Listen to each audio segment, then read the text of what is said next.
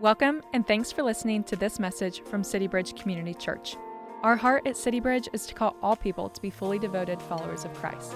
To learn more about City Bridge and how you can take your next faithful step with Jesus, check us out online at citybridgechurch.org. Now, here's the message.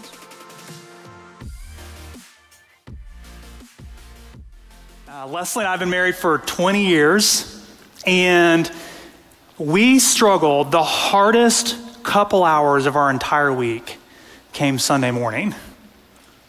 Anybody else like that? I mean, like the one day out of all 7 days where you want to have your A game on, individually, marriage-wise, and let me tell you, Sunday mornings were rough for us. Part of that is just how God has wired both of us. You know, I am totally a morning person. I love getting up early when it's quiet. My body just kind of naturally wakes up with that alarm at 6, which is awesome. And my wife is just hardwired as a night owl. And this created all kinds of problem in our marriage the first kind of 10 years. And it always showed up the worst Sunday morning. Because look, 9 o'clock service, I've already been up for 3 hours. I'm like, let's go. And to me, you know, if you're not 30 minutes early, you're late. And Leslie's like, hey, the service starts at 11. We can get there to 10:55 and we're okay. And that just creates all kinds of anxiety in me. And it got to a point where we just finally invited somebody in. We invited help. The guy that did our premarital counseling, you know, we're just kind of laying out our case with him. And he looks at me and he's just like, hey, Rob, if it's really that big of a deal to you, then maybe you should consider taking 2 cars. And I thought, that's about the craziest thing I've ever heard. Because that's not what I want. I want to be with Leslie. I want to take 1 car. Okay, well, great, that's your choice. What do you mean it's my choice? Well, it's your choice to stay frustrated. And then he just said something even crazier to me. He just said, hey, Rob, what happens if this isn't a punctuality problem? What happens if this is a patience problem and God wants to grow patience in you? And I remember looking at him thinking, you haven't heard a word I'm talking about, have you? And I think if I just am honest with myself, you know, one thing I've learned over the last 20 years of marriage is that I'm harder to live with than I think I am. And if I just had to guess, you're probably harder to live with than you think you are as well. And so this morning, we're going to ask a couple questions that James is going to prompt us to ask that is going to help us, if we could apply those 2 questions, will help us be easier people to live with or to work with, or to fellowship with, or to be parents and kids. So we're going to jump into James chapter 4. And James chapter 4 is dovetailed with James chapter 3. Remember, the big picture of James, the thread that runs through every chapter, all 5 chapters, is he's showing us how to live a single-minded, stable, and undefiled life. And how we looked at that last week in chapter 3 was, listen, there's something small in you, your tongue, and small things cause big problems. Small things do big things. Second thing we looked at is what comes out of you is already in you. So listen, when you got a tongue problem, you got a heart problem. And the third thing Derek reminded us of is, listen, you can't tame your tongue. God's going to change your heart. All 3 of those themes are coming forward in James chapter 4. So if you've got your Bibles, open your Bibles to James chapter 4. We'll have it up here on the screen. And James is going to start by asking a question. What causes fights and what causes quarrels among you? So our first point of the entire morning is just this. I'm asking you to ask yourself, what if I'm the problem? What if I'm the problem? That's where James wants you to sit for the first 4 verses of James chapter 4. What if I'm the problem? So look at his question to us. What causes fights and what causes quarrels among us? Now, why in the world is James starting there? We'll back up. You don't have to look far. In James chapter 3, verse 16, here's what he says. Where jealousy and selfish ambition exist, there will be disorder. Does that mark your life? It's marked my life a little bit this weekend. That's why James wants to open chapter 4 asking the simple question, why do fights and quarrels exist among you? What's your answer to that? I know we just read the answer up here, but if we're honest, where's the first place we go? Well, the first place I go is, gosh, if she'd just be ready in time. If they just put on their socks, like not even the first time, the second time and the third time, then I wouldn't have to. Hey, if they would just drive like a normal, sane person on 75, then I wouldn't have to fill in the blank. Hey, if they would just move the dishes from the table to the sink or from the sink to then I wouldn't have to. You living with a crazy roommate right now? Doesn't do their dishes? You getting amped on the inside? James has an answer for that. See, we start naturally on the outside. Something outside of me is the problem, but that's not where James starts. James says we have an inside problem. And here's what James says. Your passions are at war within you. Your passions are at war within you. Think about how we as Americans use the word passion. Hey, follow your passion. Or maybe you've like run over someone verbally and you're like, well, I'm just a passionate person. We kind of use passion as a good word. And if you were just to do a word search in the New Testament on how it uses passions, you'll see really quickly it is never used in a positive light. It's always used as a misdirected passion or a misguided desire. And typically the Greek word doesn't really matter, but the Greek word informs the reality of how strong this word passion is. The Greek word is hedone. Anybody want to take a guess of what comes out of hedone? Hedonism. How's your passion problem now? Hedonism. What is hedonism? Well, it's the worldview or religion of the pursuit of self, pleasure. It's all about me and what I want. James is saying, why do fights and quarrels exist among you? Because you have a hedonism problem, Rob Berry. We have a problem where it's all about me. And that is deep within all of us. And he just doesn't stop there. He says, your passions are at war within you. Now, what's going on there?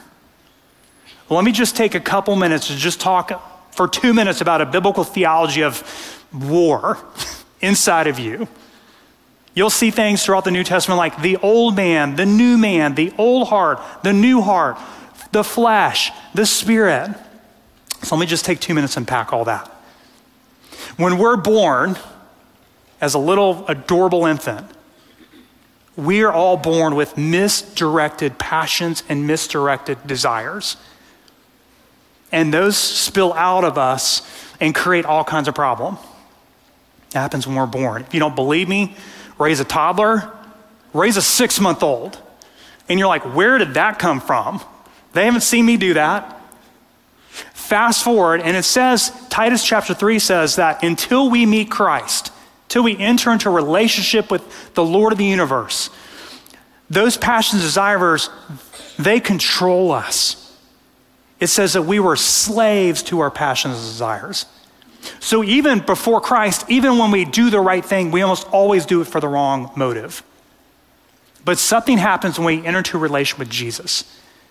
God doesn't leave us here alone. He sends us his Holy Spirit to indwell us. And the power that is in us is greater than he that is in the world. And so now the believer is at war. Non-believers are not at war internally. They're just guided by their passions. Believers are at war. So if you feel the struggle, that means you're alive. Dead people don't feel the struggle. So what does that mean to walk in the Spirit? Galatians 5, if you walk in the Spirit, you will not gratify the desires of the flesh.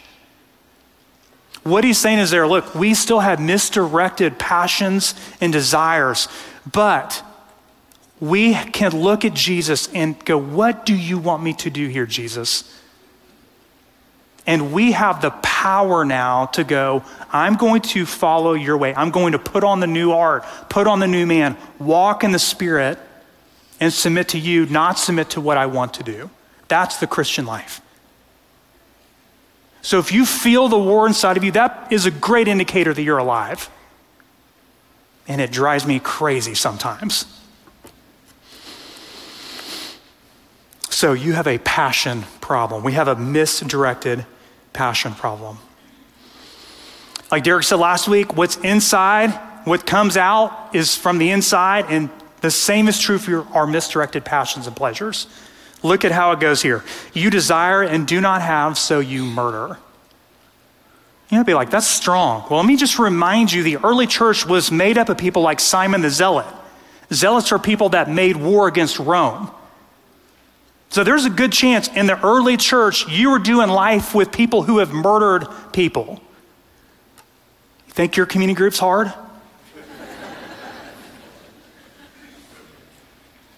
So it spills out in that way. You covet and cannot obtain, so you fight and quarrel. You do not have because you do not ask, and you do not ask. You ask and do not receive because you ask wrongly, dependent on your passions. James is just kind of walking you through, here's some great indicators of why you have a heart problem. Your heart is not content, so you take. Even when you ask for wrong motives. You have got a heart problem that God wants to get right in the middle of. But it's just a reminder, he wants to come strong. Hey, the problem is not outside of you. It is inside of you.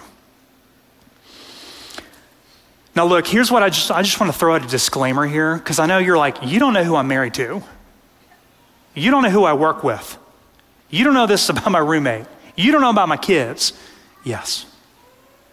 Listen, there is sin in other people that spills out all over your life. Whether you're walking deeply with Jesus or not, but that's not James's point. James's point is you need to start with yourself by asking yourself, what if I'm the problem here? Look at where he goes in verse 4 here. He just says this. You adulterous people. That's strong. Don't you know that friendship with the world means enmity against God? Therefore, anyone who chooses to be a friend of the world becomes an enemy of God.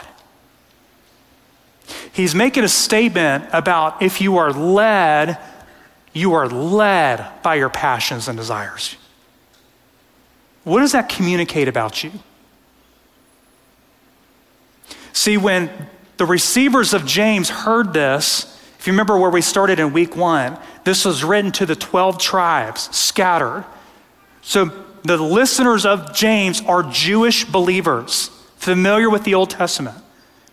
And so when they hear the word adulteress, the first thing that pops in their mind are the prophets. They're like, oh man, no, he didn't just use the word adultery. That's Isaiah, that's Jeremiah. Go through the prophets. Hosea. So one of the words that the Lord uses to communicate where Israel was. God wanted to be married, wed, in a deep relationship, covenantal relationship with his people. But his people, it wasn't good enough for them. And so what his people did is they went and wed themselves to paganism and hedonism and the culture. In the Old Testament, the Lord says that is adultery. Friends, if you're someone that identifies as a follower of Christ and you are wed to, I'm going to do what I'm going to do, that is adultery. That is cohabiting, commingling with the world. And it's not just confusing to people who live with you, it's confusing to the world.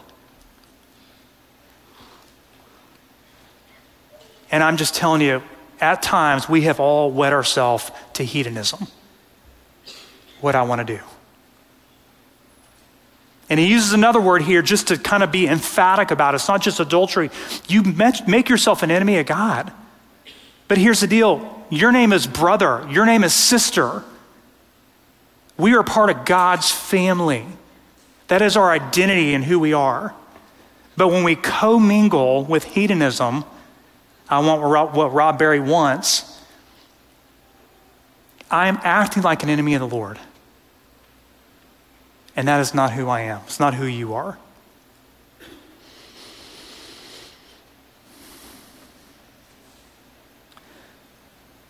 I woke up this morning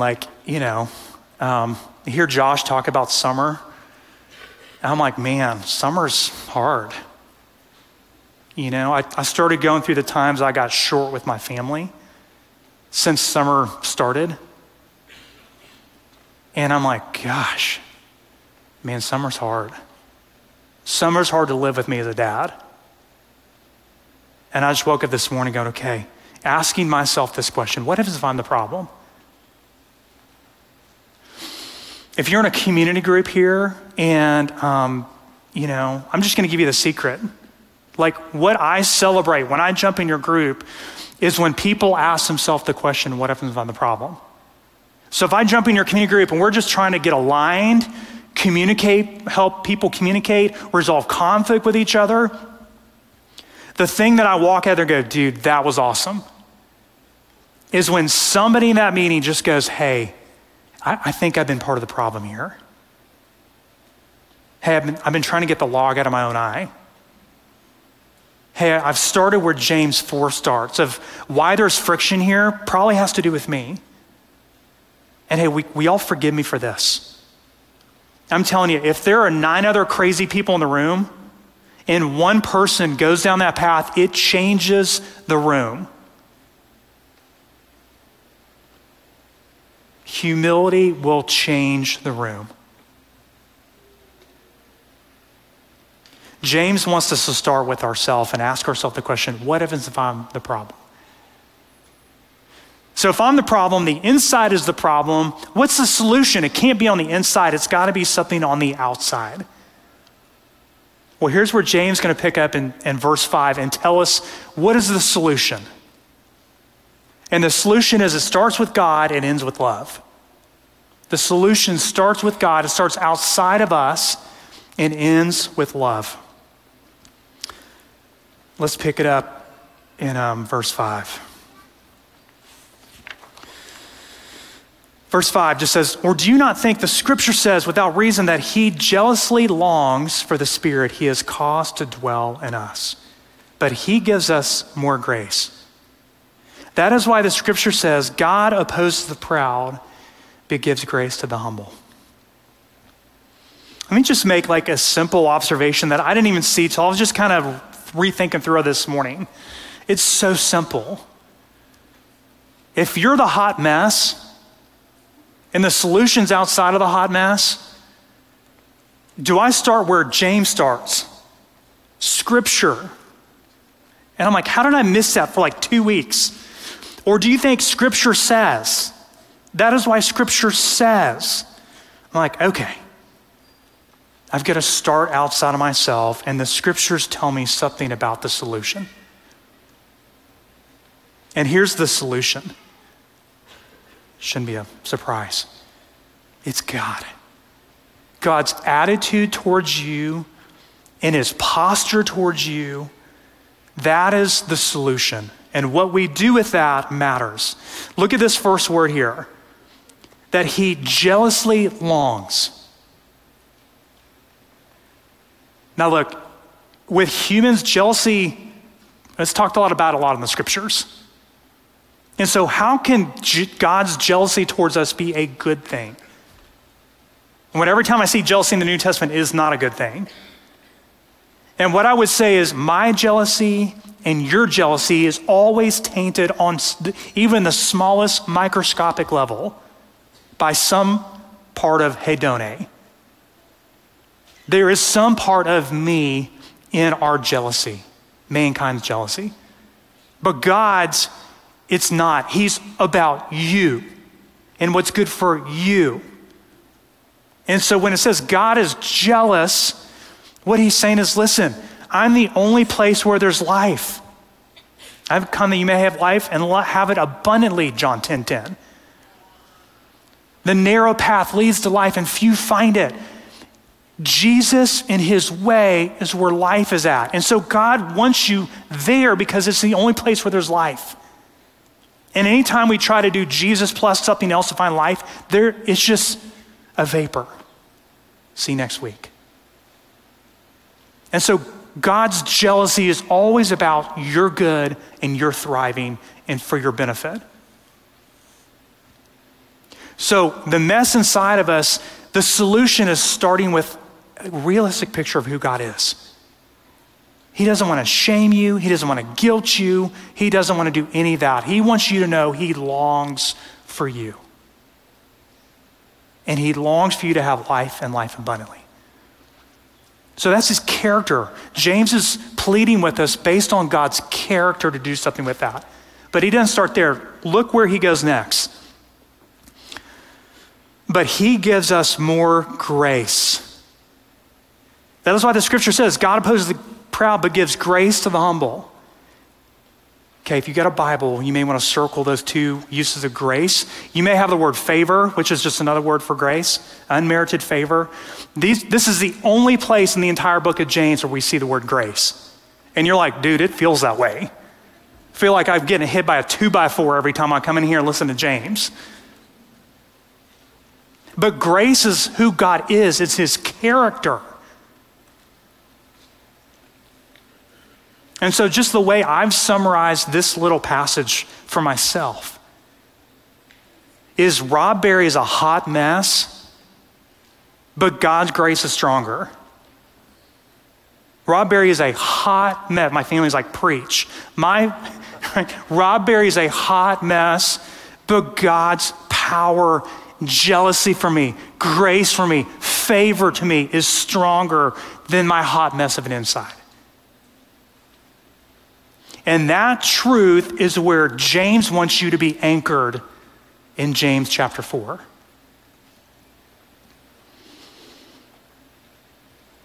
There's a call to repent based on God's character. But here's the deal. James doesn't stop there.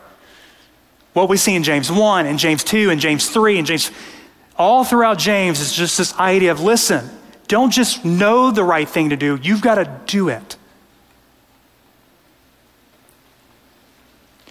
So knowing God's character as a dad does not fix any relationship unless I do something about that.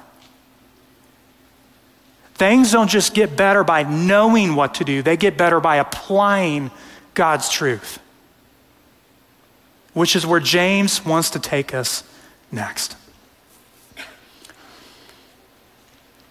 Let's double click on the word humility. God opposes the proud, but gives grace to the humble. As we work through Ephesians and Philippians, we've defined humility as not thinking about yourself, not thinking less about yourself, like, oh, poor me, but thinking less about yourself. That's how it's typically used in the New Testament. It's just like, hey, think about others, not just you, hedonism. Here, he's going to use it in a different way. What he's going to say is taking God's truth and applying it is humility. And so here's kind of the way I've thought through that. When we put into practice who God is, that's humility. Or maybe I would say it this way. Humility is putting God in the right place in the middle of your mess. Humility is putting God in his right place in the middle of your mess. Or maybe you could say in the middle of your mess is God ruling over and in all that. That's humility. Are you putting yourself under the rule of God when you want something that is misdirected and misguided? And then he goes over, if you just humble yourself, here's what humility looks like. Here we go. Submit yourselves then to God. Resist the devil, and he will flee from you. Let me just stop right there. You know, maybe you've heard the old adage, like the devil made me do it. I don't mean to talk like a West Virginia person, but the devil made me do it, right? And we hear that here. And when I hear that, the first thing I think about is, you got a submission problem, not a devil problem. And submission is the ultimate polar opposite of hedonism. I'm choosing not to do what I want to do and do what somebody has asked me to do. Submit yourselves then to God, resist the devil, and he will flee from you. Go look Matthew 4, Luke 4, where Jesus is tempted, right? What does he do, right? He just quotes scripture, and by quoting scripture, he is communicating, listen, I'm under his rule, not your rule. He's my authority, not you. That was like it, and boom, Satan's out of there. You want to know how you resist the devil? The only thing here in this entire passage that is outside of you, submit to God. God, I want to do this. I want to respond this way, but you are asking me to do this. I submit. So all these next phrases, commands, are just dominoes that kind of fall after the idea of submission. Submit yourselves, resist and he will flee, come near to God and he will come near to you. That's just, Lord, help me. You know, the most simple phrase in Christian warfare, Lord, help me. He is present. I'll never leave you or forsake you. We have a God who's present. Wash your hands, you sinner. Purify your hearts, you double-minded. That idea of washing your hands, like, hey, I'm not going to do that. And purifying your heart is, Lord, I need a heart change. My heart isn't pure. I need you to come in and do something with my heart. You double-minded. And then he goes on with very unfamiliar language, I think, to us as a North American church. This is really where I had to do the most work this week, is just my attitude towards this. Grieve, mourn, and wail. Change your laughter to mourning and your joy to gloom.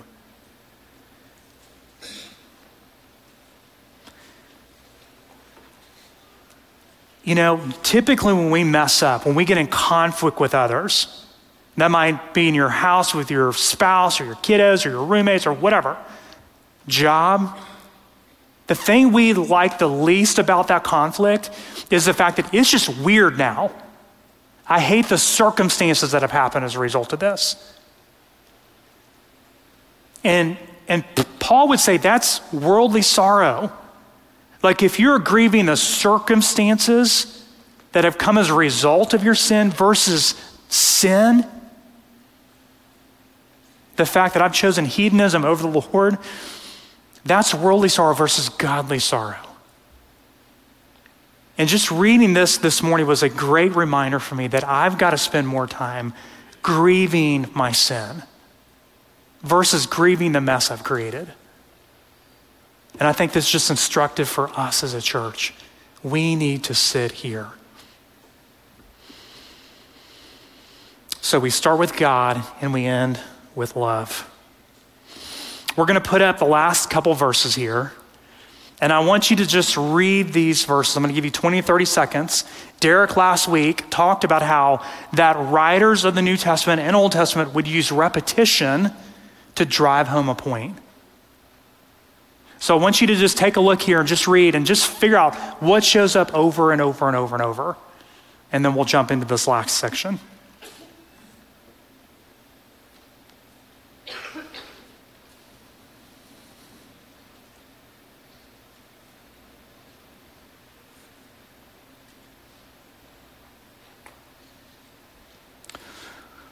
All right. Well, here's 3 things I saw. Maybe you saw some different things. First thing is just speaking evil. It says that 3 different times. Do not speak evil against one another. The one who speaks against, the one who speaks evil against. This is going to be his primary application for the entire passage we just looked at. How do you want to know if you're winning the war on the inside? You don't have to look any further than looking right here at your tongue.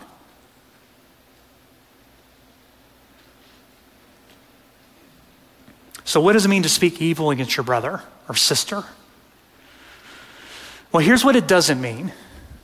It doesn't mean to help, give you constructive feedback, right? It doesn't mean to be honest with somebody. It doesn't mean to address behavior. Hey, that just wasn't your best moment. That's okay. That's not what hey, you've got salad in your teeth. That's not what he's talking about here. When he talks about speaking evil or speaking against, he is talking about, are you talking trash behind people's back?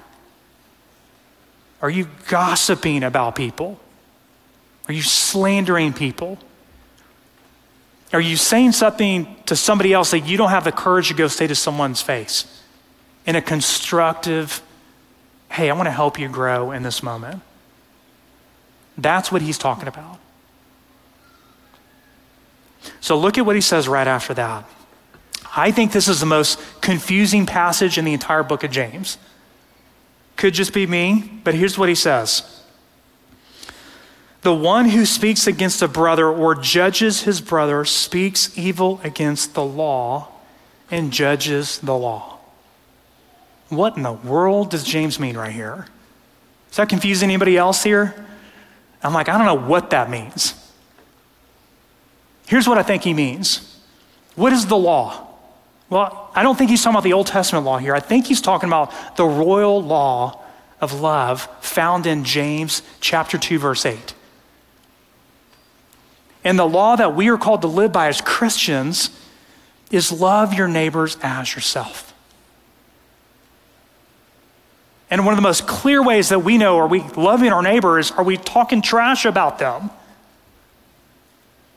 And what he's saying there is, if you know that is God's standard, which is to love your neighbor, which of course it involves speech. And we're you know what? I know that's God's standard, but I'm going to do it anyway. What we are essentially saying is, I'm going to set the standard here.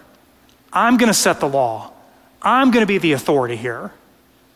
Right? It goes back to this. Man, I've got a hedonistic heart. It connects verse 11 with verse 1. We've got a passion problem, which is all about me. And when we talk trash about people or gossip about people or slander people, what we're saying is, I don't care what the standard is. I don't care what the law is. I don't care. Jesus, I know that's your offense and I don't care. I'm going to do what I want to do. And when we do that, we are setting ourselves on the level of a lawgiver. And we are making judgments on what is right and wrong. So when we are redefining the standard, we are acting like a lawgiver and judge. And God just wants to remind us, that doesn't bless anybody. That does not bless your neighbor.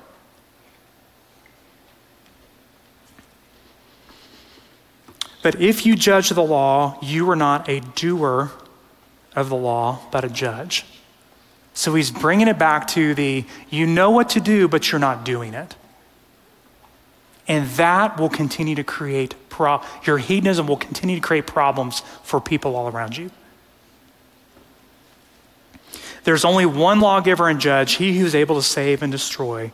but who are you to judge your neighbor? Who are you to judge your neighbor?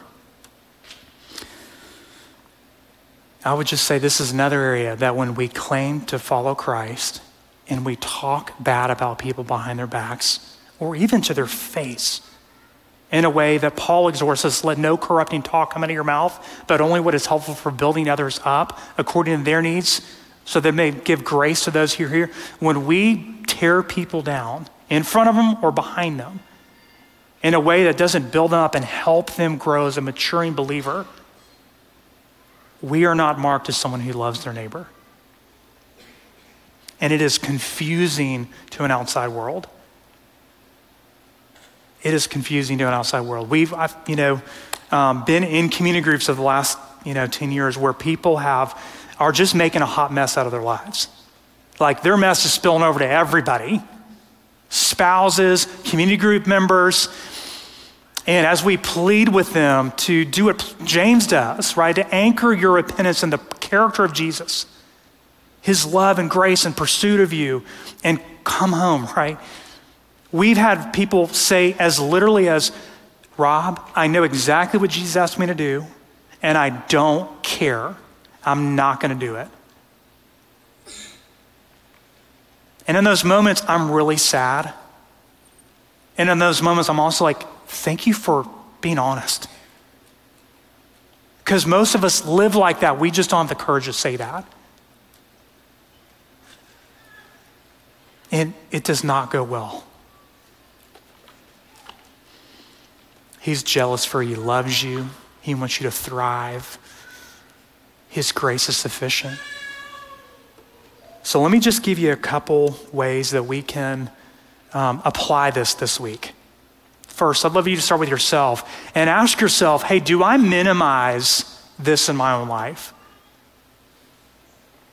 Because I think if I just fly through, I can just minimize how intense James is being right here. James literally cannot be any more emphatic about my tongue than saying, Rob, when you misuse your tongue, you're taking my role. You're acting like a God. And you're a lousy God who doesn't bless people. So I would just encourage you, ask the question, hey, do I minimize what James is saying emphatically here? Number two, because we can't tame our tongue, here's the question I'd love you to ask in your time with the Lord this week. As you read James in your devotional time this morning, or this week, I would love for you to just ask the question, Lord, what if I'm the problem? And ask the Lord, will you give me a new heart? Will you change and mature my heart? So that's where I'm going to be every single morning over the next week. When we say have a great week of worship, that's what my mornings are going to look like. Is Lord, help me change my heart. Because I want my tongue to bless people, not be a curse to people. And then last but not least, I would just encourage you to invite feedback in your life. If you're in a community group here, that is God's provision for you. It can be a mirror to you. But you've got to have humility to ask the question. And I would just encourage you to ask the question to your community group. Hey guys, Rob wanted me to ask the question. I'm going to ask the question. Hey, do I come across as I'm the problem kind of guy? Do I come across when I'm sharing in group time, do I come across as a what if I'm the problem kind of guy? Or do I come across as somebody else is the problem? And just ask people for some feedback. I thought about how crazy it would be if every Tuesday night at Regen that we had people on this stage, our members, me, going, hey, I'm Rob Berry. I'm a believer. I'm a new creation in Christ who struggles with my tongue, but I really have a heart issue. How great would it be if we were a body of Christ that believed that? And Lord, help me, help us. So that's what I'm going to be doing this week. Come on with me if you want to. Let me just recap. Hey, the problem is not outside of us, it's inside of us. And we need someone who is stronger than our inside to come in and help us and change our heart. And the biggest litmus test of whether or not we're winning that war is how we use our tongue. And when we use our tongue to curse people, we are making ourselves to be equal with God, and that won't work out well for your neighbor. Thanks for listening. We pray this message encourages you on your journey with Jesus. If you found this message helpful, feel free to share it with others and leave us a review. To learn about City Bridge and how you can take your next faithful step with Jesus, check us out online at citybridgechurch.org. You can also follow us on social at CityBridgeCC. See you next time.